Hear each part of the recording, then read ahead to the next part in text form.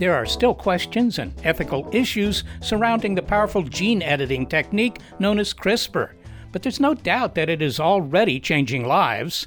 We're not talking here about designer babies, although we will in this episode, but editing human DNA to cure diseases and save lives. I no longer had to experience severe pain and stop my life just to be in the hospital for long periods of time. My children no longer have the fear of losing their mom to sickle cell disease. But the gene editing tool is only a decade old, and like all new technology, the implications are still somewhat of a black box. By using it to modify animal and plant cells, scientists are accelerating evolution and introducing novel genetic combinations that could transform our biological landscape in unforeseen ways. But imagine ridding the world of malaria-spreading mosquitoes. So how do we balance the uncertainties of CRISPR technology with its promise? This is Big Picture Science from the SETI Institute, and I'm Seth Shostak. I'm Molly Bentley. From practical hurdles to ethical challenges, we explore how a powerful gene editing tool is already rewriting DNA. This episode is CRISPR Mosquitoes.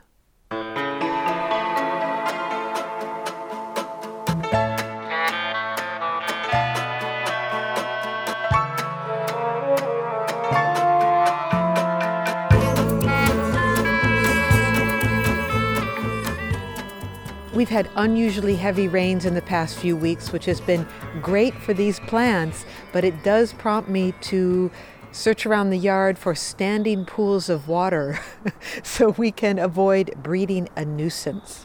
Male and female mosquitoes will mate with each other, and the females will lay eggs. Like here in this flower pot, I'll just pour this out. I'll just pour it on the plant here. And typically females will lay eggs in bodies of water. And females also have to feed on blood to help them to produce the proteins that they need to then produce eggs. And that's why females will bite humans and other animals. Males don't bite. They don't need to do that. Here's another, not much water in that, but it doesn't take much. It just takes a 1/4 of an inch to create a mosquito incubator. And then the next thing you know, in the middle of the night, is that awful whine and you're slapping your neck. Perhaps there's nothing that unites humanity so much as shared dislike of mosquitoes, and it's understandable that we do just about anything to get rid of them. And we have. With the war-discovered DDT and special sprayers, sections of the city are blanketed with the insecticide in the fight to stop the spread of the dread poliomyelitis. Every suspected spot is sprayed. That did not work out. Aside from the toxic effects of DDT, mosquitoes do not carry polio, but they are vectors for many diseases, including malaria, West Nile virus, dengue, and Zika. And so scientists have long searched for a safer way to rid ourselves of this pest. My name is Nathan Rose. I work for Oxitec, which is a biotech company based in the UK. My title is the head of malaria programs at Oxitec, and I'm a molecular biologist by training. Dr. Rose's team is controlling mosquito populations early in their lives in those breeding pools. By modifying male genomes with what's called gene-limiting technology, they ensure that the baby females never reach adulthood.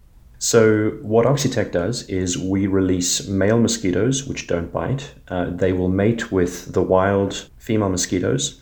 And then when those female mosquitoes lay eggs and produce offspring, they only are able to produce male offspring. They're not able to produce any female offspring. And so that's a way of getting rid of the females, which are the ones that can actually bite and transmit diseases. Oxitec is running the first open-air release of modified mosquitoes in the United States. But the company is not using the gene editing technique CRISPR. Scientists using CRISPR on mosquitoes are restricting their work to the lab for now. But both CRISPR and gene-limiting technology alter DNA. Identifying how the approaches differ, though, will help us think about the practical and ethical implications of using CRISPR on all genomes, including human. That is CRISPR just another way of editing DNA, or is it fundamentally different? Some people, Greenpeace and others, will view any kind of genetic modification involving the outside world, involving non-humans, as a step down a slippery slope. Some of those slippery slopes are more slippery and lead to more dangerous places than others. I'm Hank Greeley. I'm a law professor at Stanford University, where I direct its Center for Law and the Biosciences.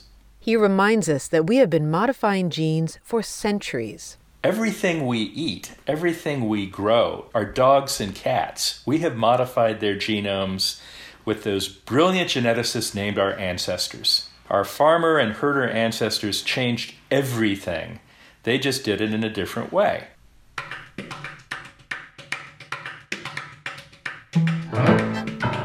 So let's look more closely at how Nathan Rose and his team are controlling the most irritating of all insects.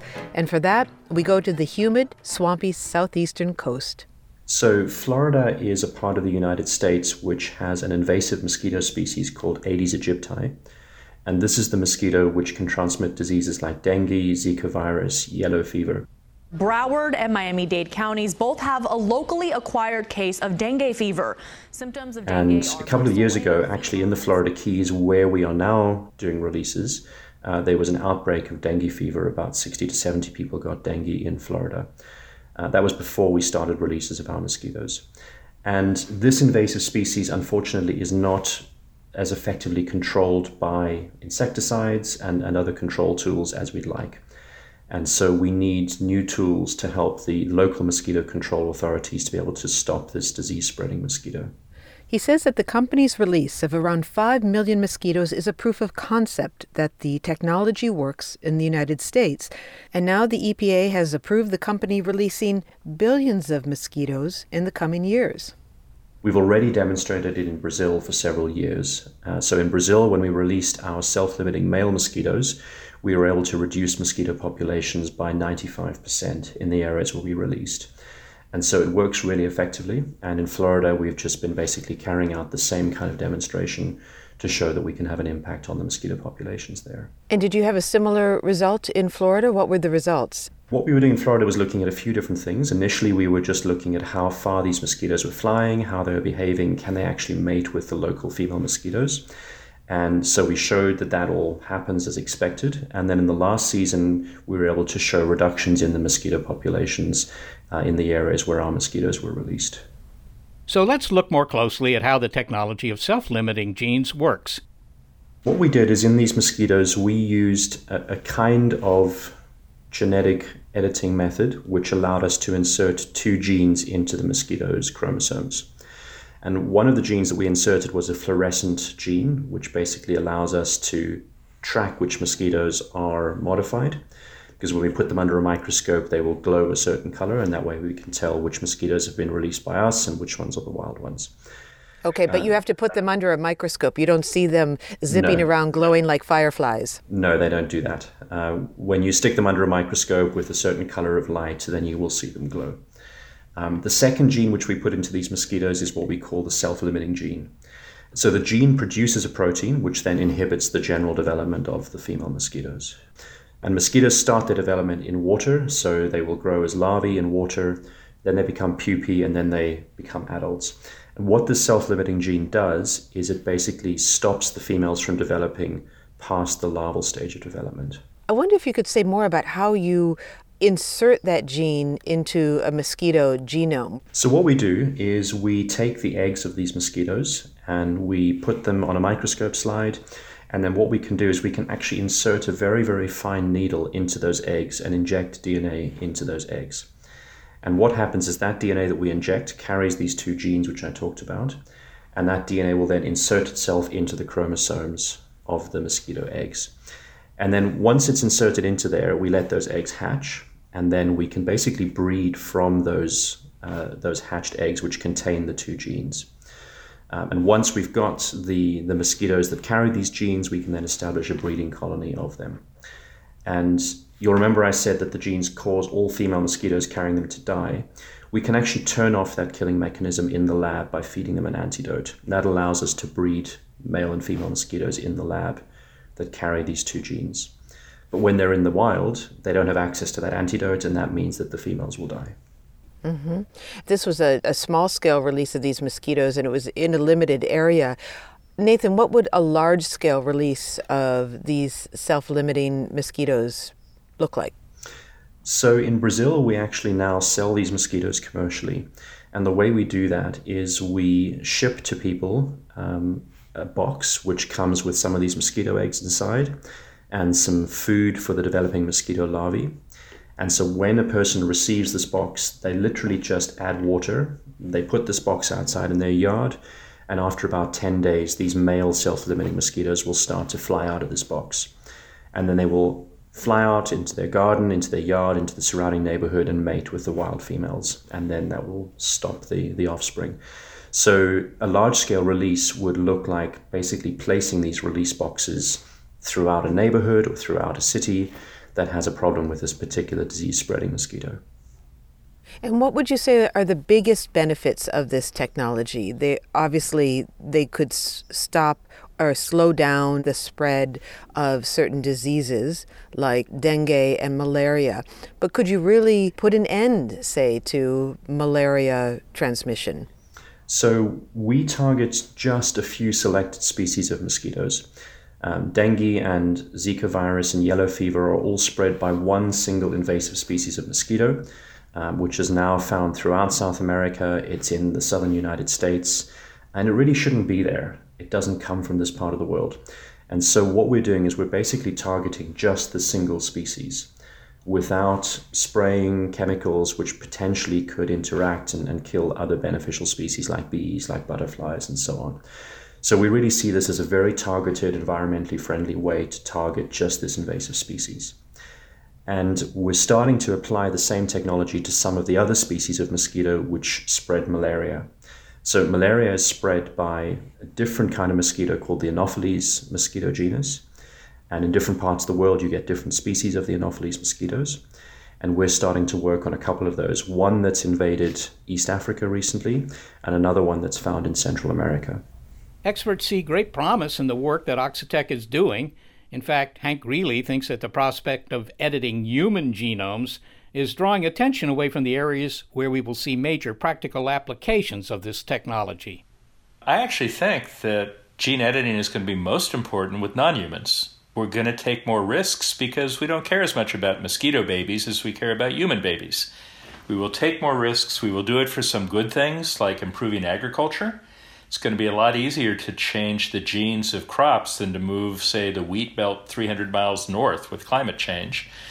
A really interesting use is to try to cut down on diseases. Malaria kills 400,000 people a year. They're almost all little children in Africa, so we don't hear that much about them. That's 400,000 people. They all catch malaria from mosquitoes.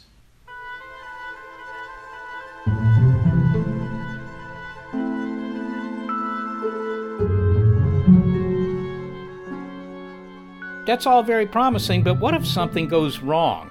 It's not like you can recall millions of buzzing mosquitoes if an experiment goes off the rails. For example, could the modified genes escape into the environment? What about the fear that some people have that animals that feed on mosquitoes could take up these genes? Or could there be other unintended consequences?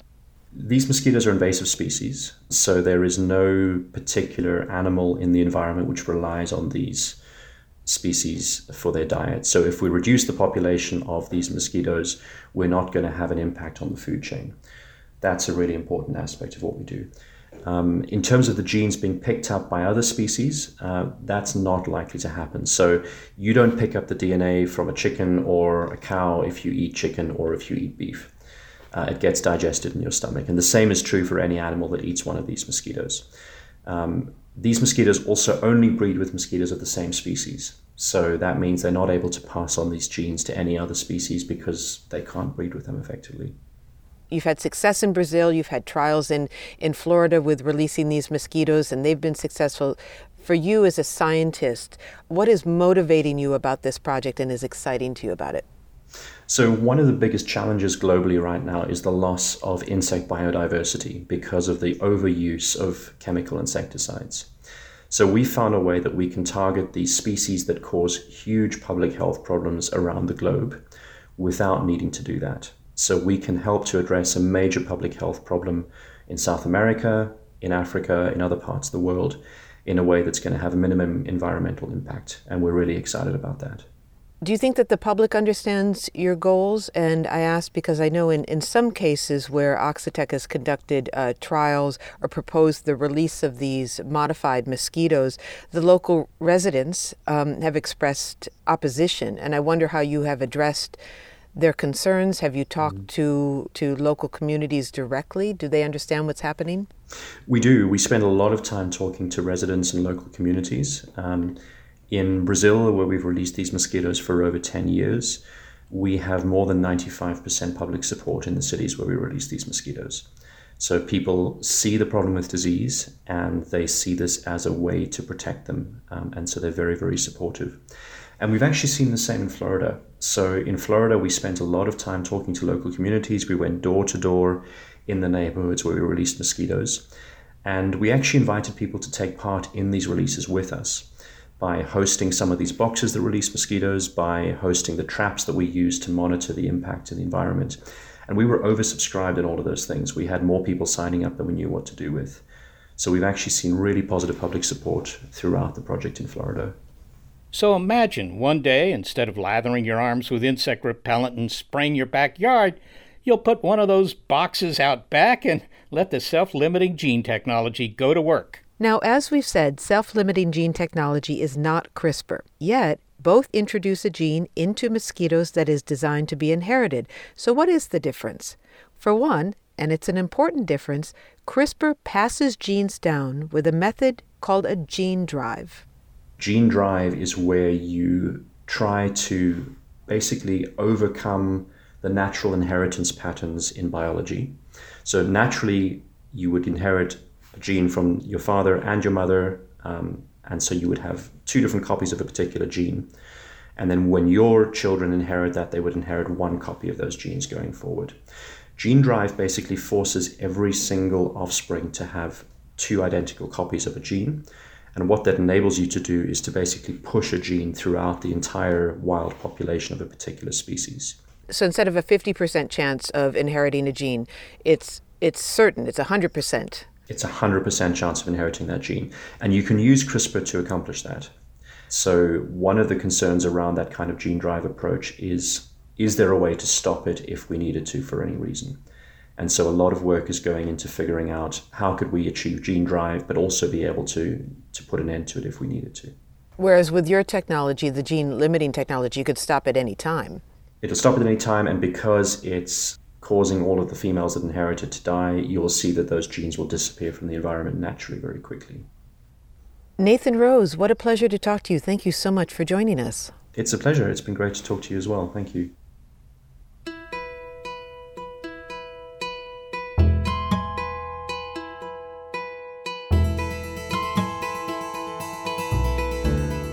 Okay, so if I've got this right, the primary difference between the technologies is how many generations forward each go. With CRISPR, there's no end, but with gene-limiting technology, well, it's limited. Well, the CRISPR tool has been called revolutionary.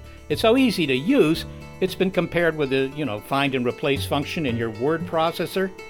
So, what happens when we start applying it to humans? An ethicist weighs in next. This episode of Big Picture Science is CRISPR Mosquitoes.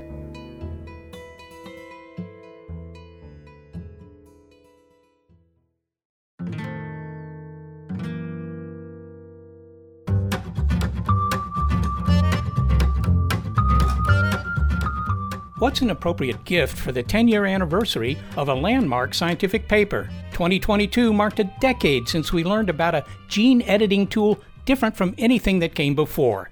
Although, to be fair, credit for CRISPR really goes back to something that came long before.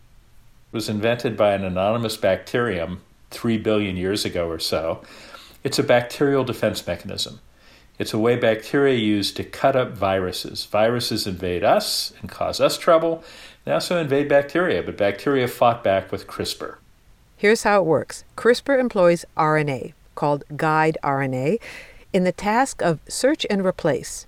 RNA is the cousin of DNA, and RNA can identify and bind to pieces of DNA. A protein now cuts through both strands of DNA at that location. So the RNA grabs and holds on to the DNA. Then the CRISPR-associated protein and there are a bunch of them. The first and most famous is called Cas9. It cuts through the DNA. And that's what viruses wanted to do. By cutting through the DNA, they inactivated the viruses. So that's what bacteria did to viruses. When the targeted gene is cut, it turns it off. Now you have the option to add new DNA to that location. What are the possibilities this brings for editing human genomes? Well, theoretically, you could turn off the DNA in germ cells that make eyes blue and insert one that ensures your child has brown eyes. CRISPR has been called the new frontier of gene editing because it is faster and more precise, and the implications of this causes consternation. We're devoting an episode to it, after all, but bioethicist Hank Greeley wants us to maintain perspective. It's arguably a more controllable method, but it's not new, it is different, it does deserve our attention and concern, but it doesn't require hysterical responses. Maybe not, but it does require thought about its use practically and ethically. So I think the questions we need to ask around CRISPR from an ethical perspective, the first two really important ethical questions that people never seem to recognize as ethical questions are, is it safe and does it work? Safety and efficacy are fundamentally ethics questions. It's unethical to sell people things that are unsafe or ineffective. Once you get past that, it's really a matter of how much control do parents or societies want there to be over what offspring should be like. Some people will say we should have none. The Vatican says any kind of interference with natural reproduction is sinful. Other people will say, go for it. The transhumanists say, yeah, I want to grow wings. There are going to be lots of different ethical takes coming from lots of different ethical perspectives. But ultimately, it turns into a question of just how much control do we think people should be able to have over their offspring. I'm a parent. Every parent has a duty to try to shape their offspring. Is genetically shaping importantly different? Some people say yes, some people say no. And there is not going to be a single ethics answer to that. It depends on what ethical starting places you take. Dr. Greeley has given these questions a lot of thought. His latest book is CRISPR People, The Science and Ethics of Editing Humans. Hank, to what extent is this a significant breakthrough? I mean, I assume that people have been working for a while on the problem of trying to edit a genome. And is CRISPR really, head and shoulders above the earlier attempts? Is this a major breakthrough? Or I realize that's a qualitative assessment, but... It's not head and shoulders above. It's redwood trees above. It is enormously better than what came before. People had been able to do gene editing using a couple of things invented in the aughts, in the 2000s. They would take 3 or 4 months of lab work of several postdocs and several grad students, and they might work a third of the time. I remember talking to a friend at the medical school shortly after the CRISPR stuff came out, and I said, hey, Matt, is your lab using this CRISPR stuff? He said, yeah. I said, how's that working out? He said, well, new tools. I figured it would take us a couple of months to get it down. It took us one afternoon. There are high school students using CRISPR. It is fast, it is easy, and it is cheap. I have to say the idea of high school students using CRISPR does give me some pause. There are lots of different cells, of course, in the human body, but there's a real distinction between using CRISPR for editing or for altering somatic cells and germ cells. Maybe you can explain the difference here. Sure. This germ cell has nothing to do with you getting the flu or getting COVID or getting a cold, different kind of germ. This is germ from the Greek word for seed, and we have about 35 trillion human cells in our body. Probably around 34.99 trillion of them are what we call somatic cells. They're your brain cells and your skin cells and your gut cells and your fat cells, your kidney cells, your liver cells, etc. The only ones that are germ cells are your eggs and your sperm and the cells that lead to the production of eggs and sperm. That's it. What makes them different?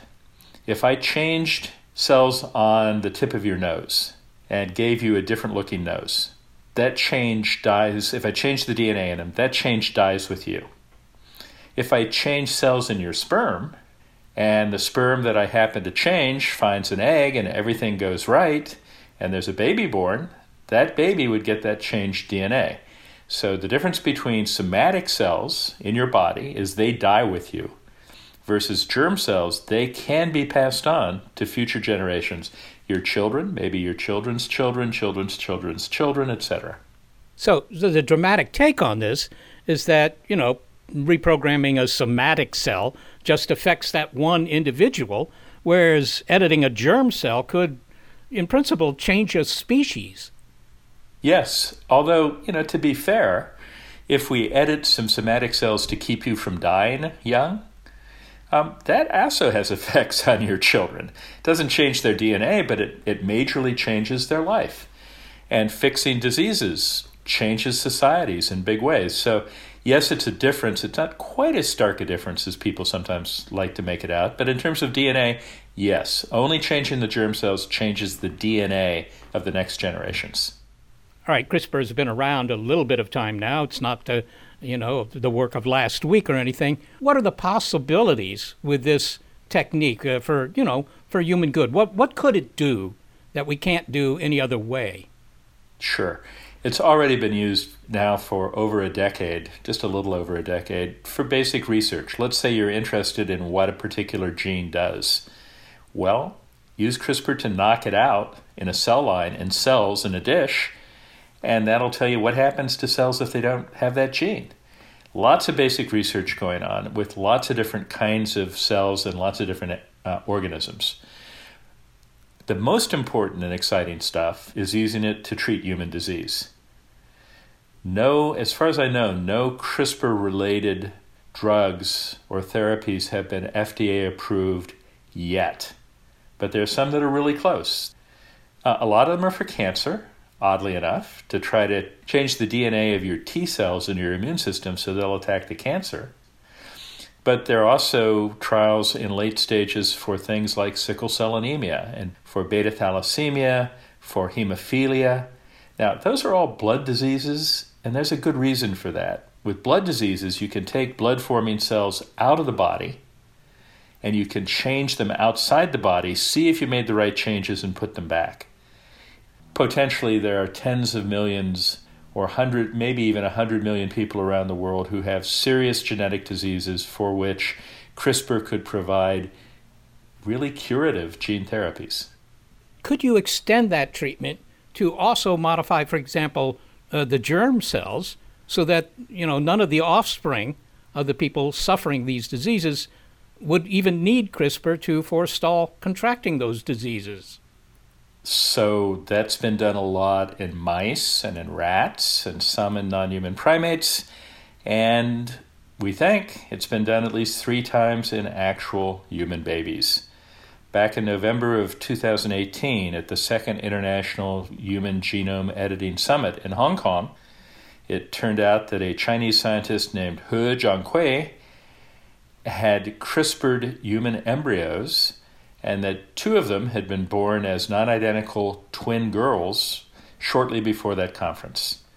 This resulted in a great uproar. It resulted in changes in regulations and legislation. It resulted in He being sentenced to 3 years in prison in China because he did not follow. There were a lot of rules that he didn't follow. As far as we know, it hasn't resulted in any more kids. And one of the really frustrating things about it is, so there were the 2 kids announced in November of 2018. There was a 3rd child born sometime the next summer. We have no knowledge about how healthy those kids are. The Chinese, claiming that they're protecting the privacy of the babies, are not releasing any information about their health, which is a shame. Well, a lot of your book talks about the fact that this was really an unethical experiment. And it was done, apparently, somewhat secretively, was only announced after the fact. To somebody listening to this interview, they might think, well, gosh, CRISPR sounds like it has such enormous potential benefits that why the heck not try and improve the survivability of these twin girls, right? I mean, what's the danger here? So the danger is this had never been done in humans before. And we had no particular way of knowing whether it was going to work well or not.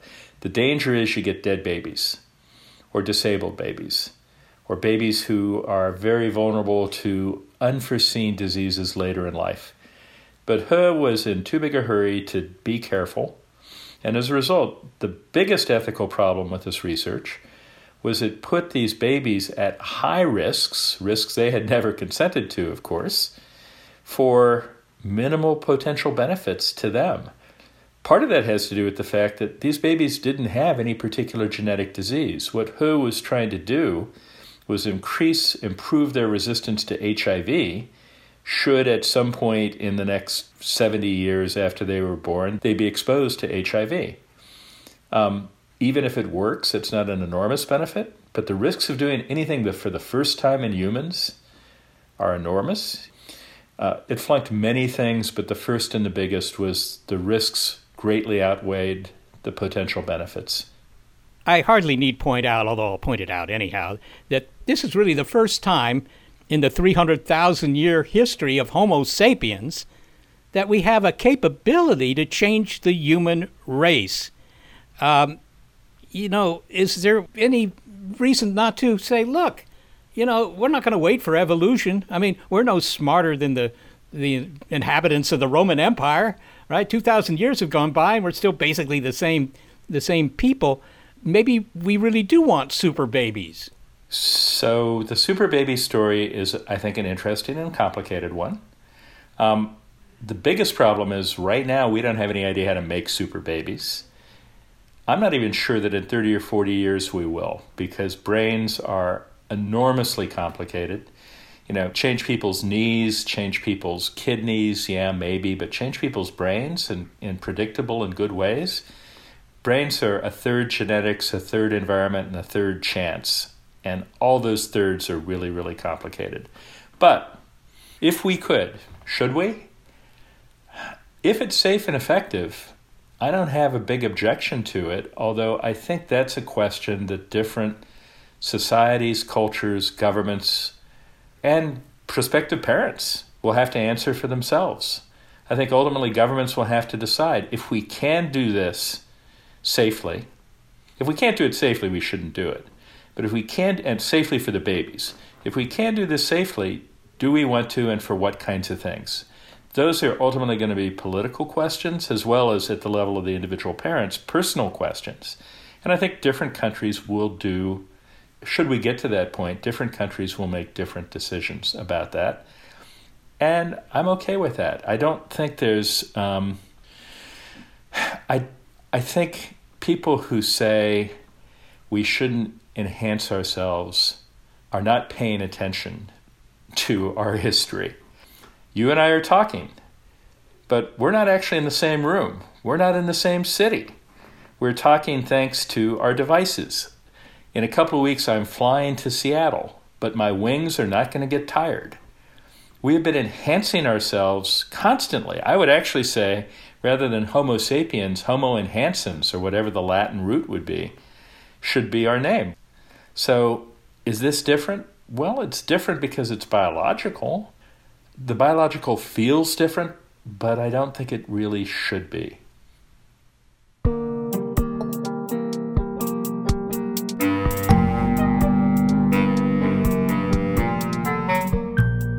Hank Greeley is a law professor at Stanford University, where he directs the Center for Law in the Biosciences. He is the author of CRISPR People, The Science and Ethics of Editing Humans. Well, there have been leaps forward using CRISPR on people. A prominent example is a woman who is now free of a painful genetic disease. That story is next on this episode of Big Picture Science, CRISPR Mosquitoes.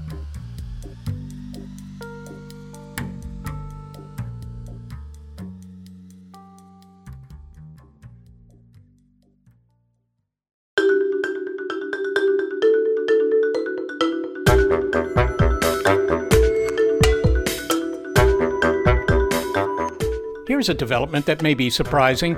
While scientists have not released CRISPR mosquitoes from the lab, they have used CRISPR to change human DNA in the real world. Here are two examples. One is the great potential of CRISPR to improve lives. The other, as Hank Greeley explained, is that of Chinese scientist Ho Jiankui, whom the science community sanctioned after his shocking announcement at the Second International Summit on Gene Editing in Hong Kong in 2018. He had used CRISPR to edit twin human embryos.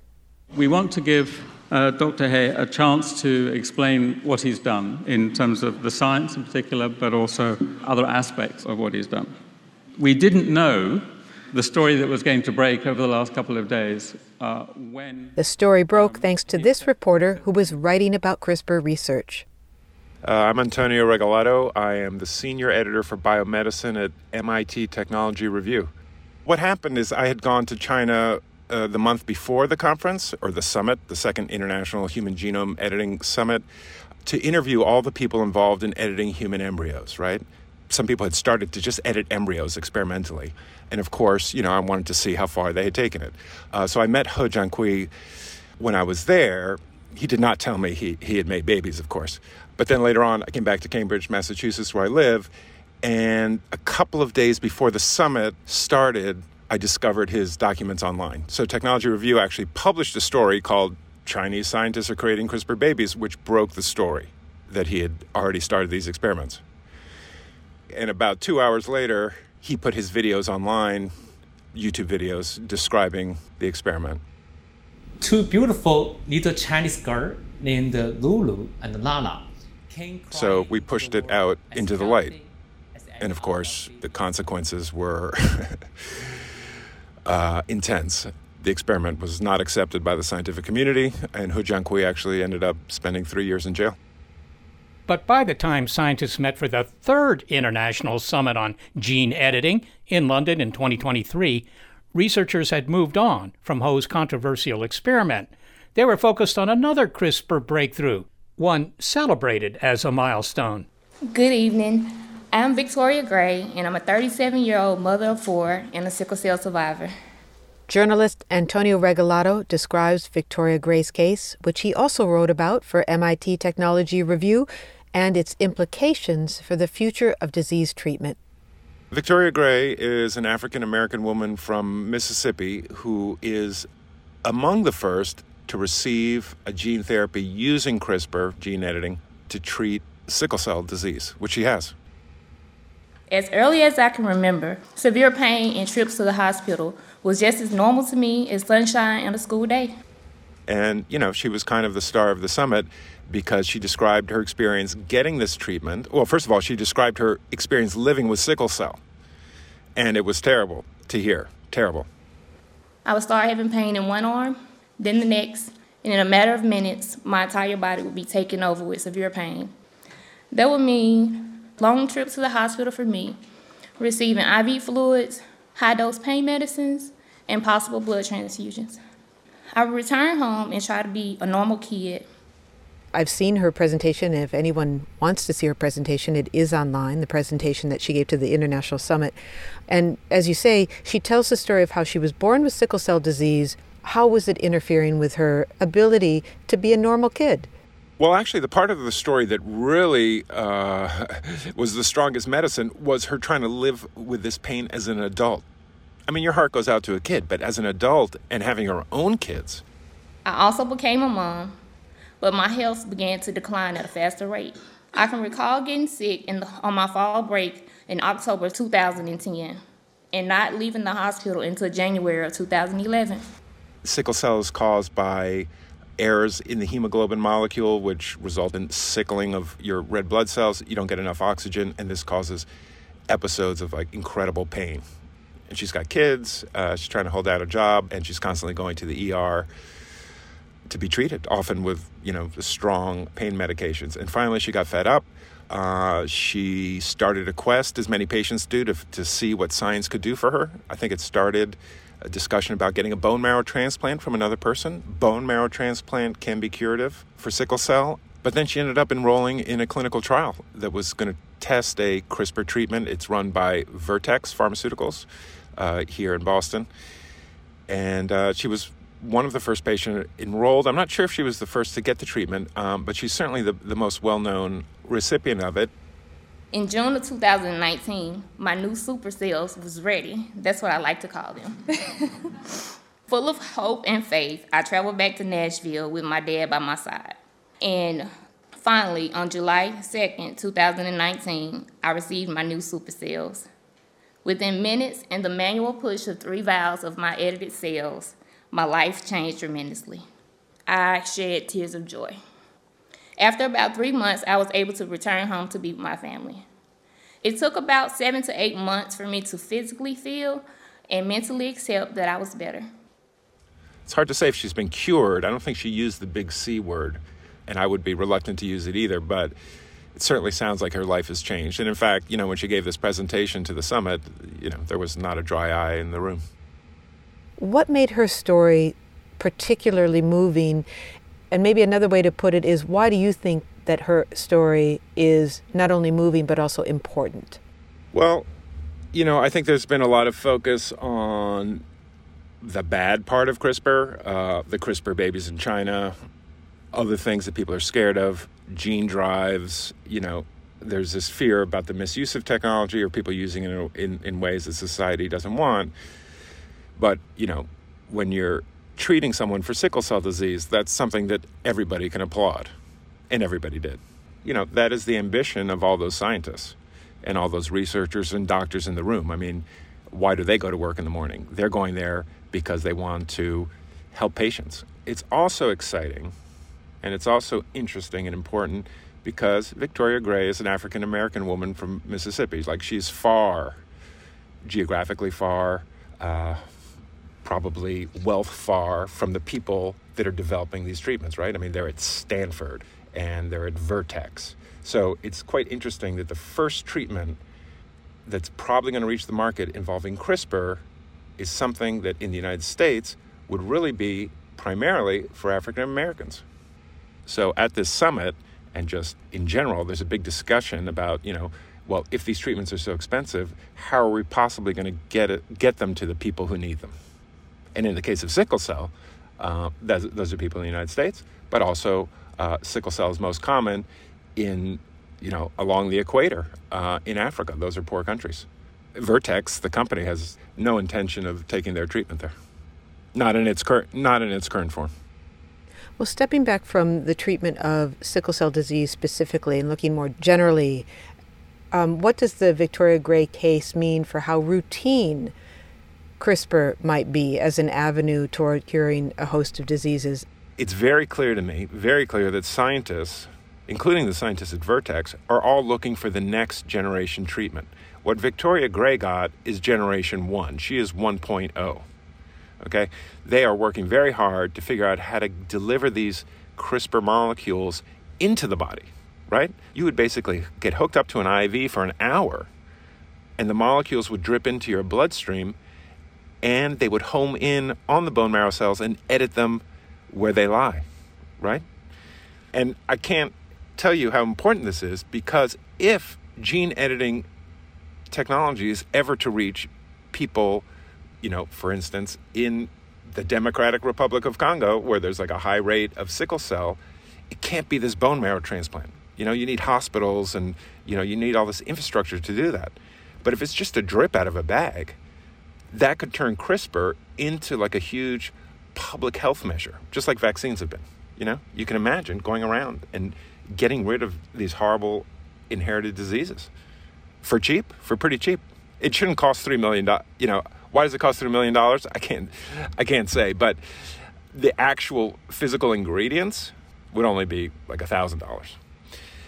But some of these other stories that are emerging are exciting. There's some exciting stories with CRISPR, one of which has to do with, in my opinion, with human enhancement, if you want to talk about that. Well, I'd like to stick to the... Well, yes, okay. I will take that bait. In what way could CRISPR be used for human enhancement? You mean things like perhaps you could get me to speak French fluently, or have stronger arm strength, or just in general have better memory, that sort of thing? It's even better than that. Well, I'll tell you what, the controversy about the editing... I don't know what's better than better memory, but okay, go on. Well, it's long life. The controversy with editing the embryos was enhancement. Are we going to create enhanced human beings, designer human beings? These babies in China were edited such that they would be resistant to HIV, right? They would not be able to get HIV because the edit was to remove the receptor for HIV from their bodies. it was kind of an enhancement. So, although people, scientists strongly rejected this this creation of the designer babies, on the other hand, there is a company here in Boston called Verve, which has a CRISPR treatment that would edit cells in the liver. And the purpose is to lower someone's bad cholesterol levels, right? All you have to do is break one gene. You knock out this gene. It's called PCSK9. And your bad cholesterol levels, LDL cholesterol, are going to plummet. Now, who are they testing this drug in? Well, they're testing it in people who have an inherited condition of ultra-high cholesterol, hypercholesterolemia, right? Their blood looks like, it looks like butter. And these people end up having, literally a heart attack at 25 or 30. It is a serious condition. But all of us have this bad cholesterol, right? I don't know what your level is. I think mine is like 140 or something. All of us have a different level. Higher than it used to be. Higher than it used to be. Yeah, exactly. I went into the doctor and I was shocked. Like I never thought I had a cholesterol problem, and then, suddenly my level was a little bit higher. And so it turns out this is one of the best studied molecules, and its relationship to heart disease is one of the things is the best studied in all of cardiology. And so basically the cardiologists are like, this LDL it's a toxin that kills you little by little. LDL is like the biggest killer in the world, this molecule, slowly poisoning you and faster if you have high levels. So you can imagine this CRISPR treatment that knocks out this gene. Well, why give it only to the people who have like the most severe cases? Why not everybody, when they're 20 years old or 25, undergo this drip that I'm talking about, a drip of some CRISPR into your system and lower your cholesterol permanently? This would be a life extension technology. And the scientists who were involved, I approached them and I said, is this an enhancement therapy? And I expected them to kind of dodge the question. And they said, no, it is, or it should be, and it can be. Because the enhancement therapies are anything that give you a leg up, allow you to live longer and live stronger and healthier lives. Exactly. Now we can think of other areas of enhancement like brain genes. Certainly in these huge studies that are going on, population genetics, people have identified genes that basically protect you against Alzheimer's as well. So that would be an interesting one to have. I would take that. What's interesting about this is we started talking about Victoria Gray and talking about sickle cell disease and inherited diseases. And now we're talking about using, in this conversation, CRISPR to help lower cholesterol and perhaps fight against Alzheimer's disease. Does that flow as naturally as it seems to? Is Victoria Gray the face of the whole future in some ways, whether she wants to be or not, the face of the whole future of the potential of CRISPR to make us live longer and have healthier lives? It does flow. I mean, Jennifer Doudna, one of the inventors of the CRISPR technology, I mean, she's said many times, she's tried to get the point across, is that this is profound. Like, this is the technology to change the molecular basis of who we are.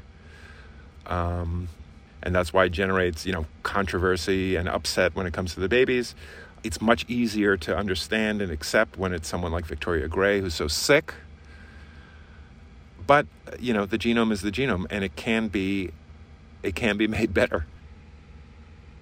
Antonio Regalado, thank you for this wonderful overview. Terrific. Thank you, guys. Antonio Regalado is the senior editor for biomedicine at MIT Technology Review.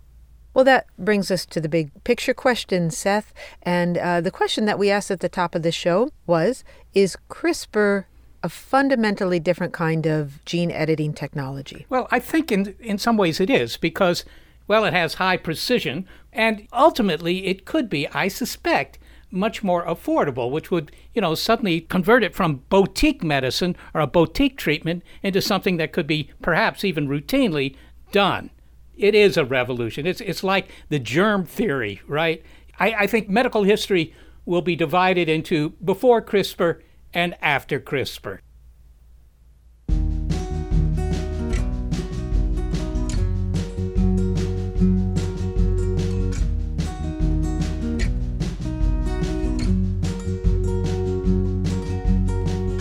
Well, this show would not be possible without the editing talents of senior producer Gary Niederhoff and assistant producers Brian Edwards and Shannon Rose Geary. I am the executive producer of Big Picture Science, Molly Bentley. Thanks also to financial support from the Breakthrough Prize Foundation, Lauren Trottier, Rena Shulsky-David, and Sammy David. Big Picture Science is produced at the SETI Institute, a nonprofit education and research organization that investigates the social mechanisms that have led to an intelligent species. I'm the Institute's senior astronomer, Seth Shostak. Also, big thanks to our listeners and our Patreon supporters. The original music in the show is by Dewey DeLay and Jun Miyake. This episode of Big Picture Science, looking at how gene editing technologies are rewriting DNA, is called CRISPR Mosquitoes.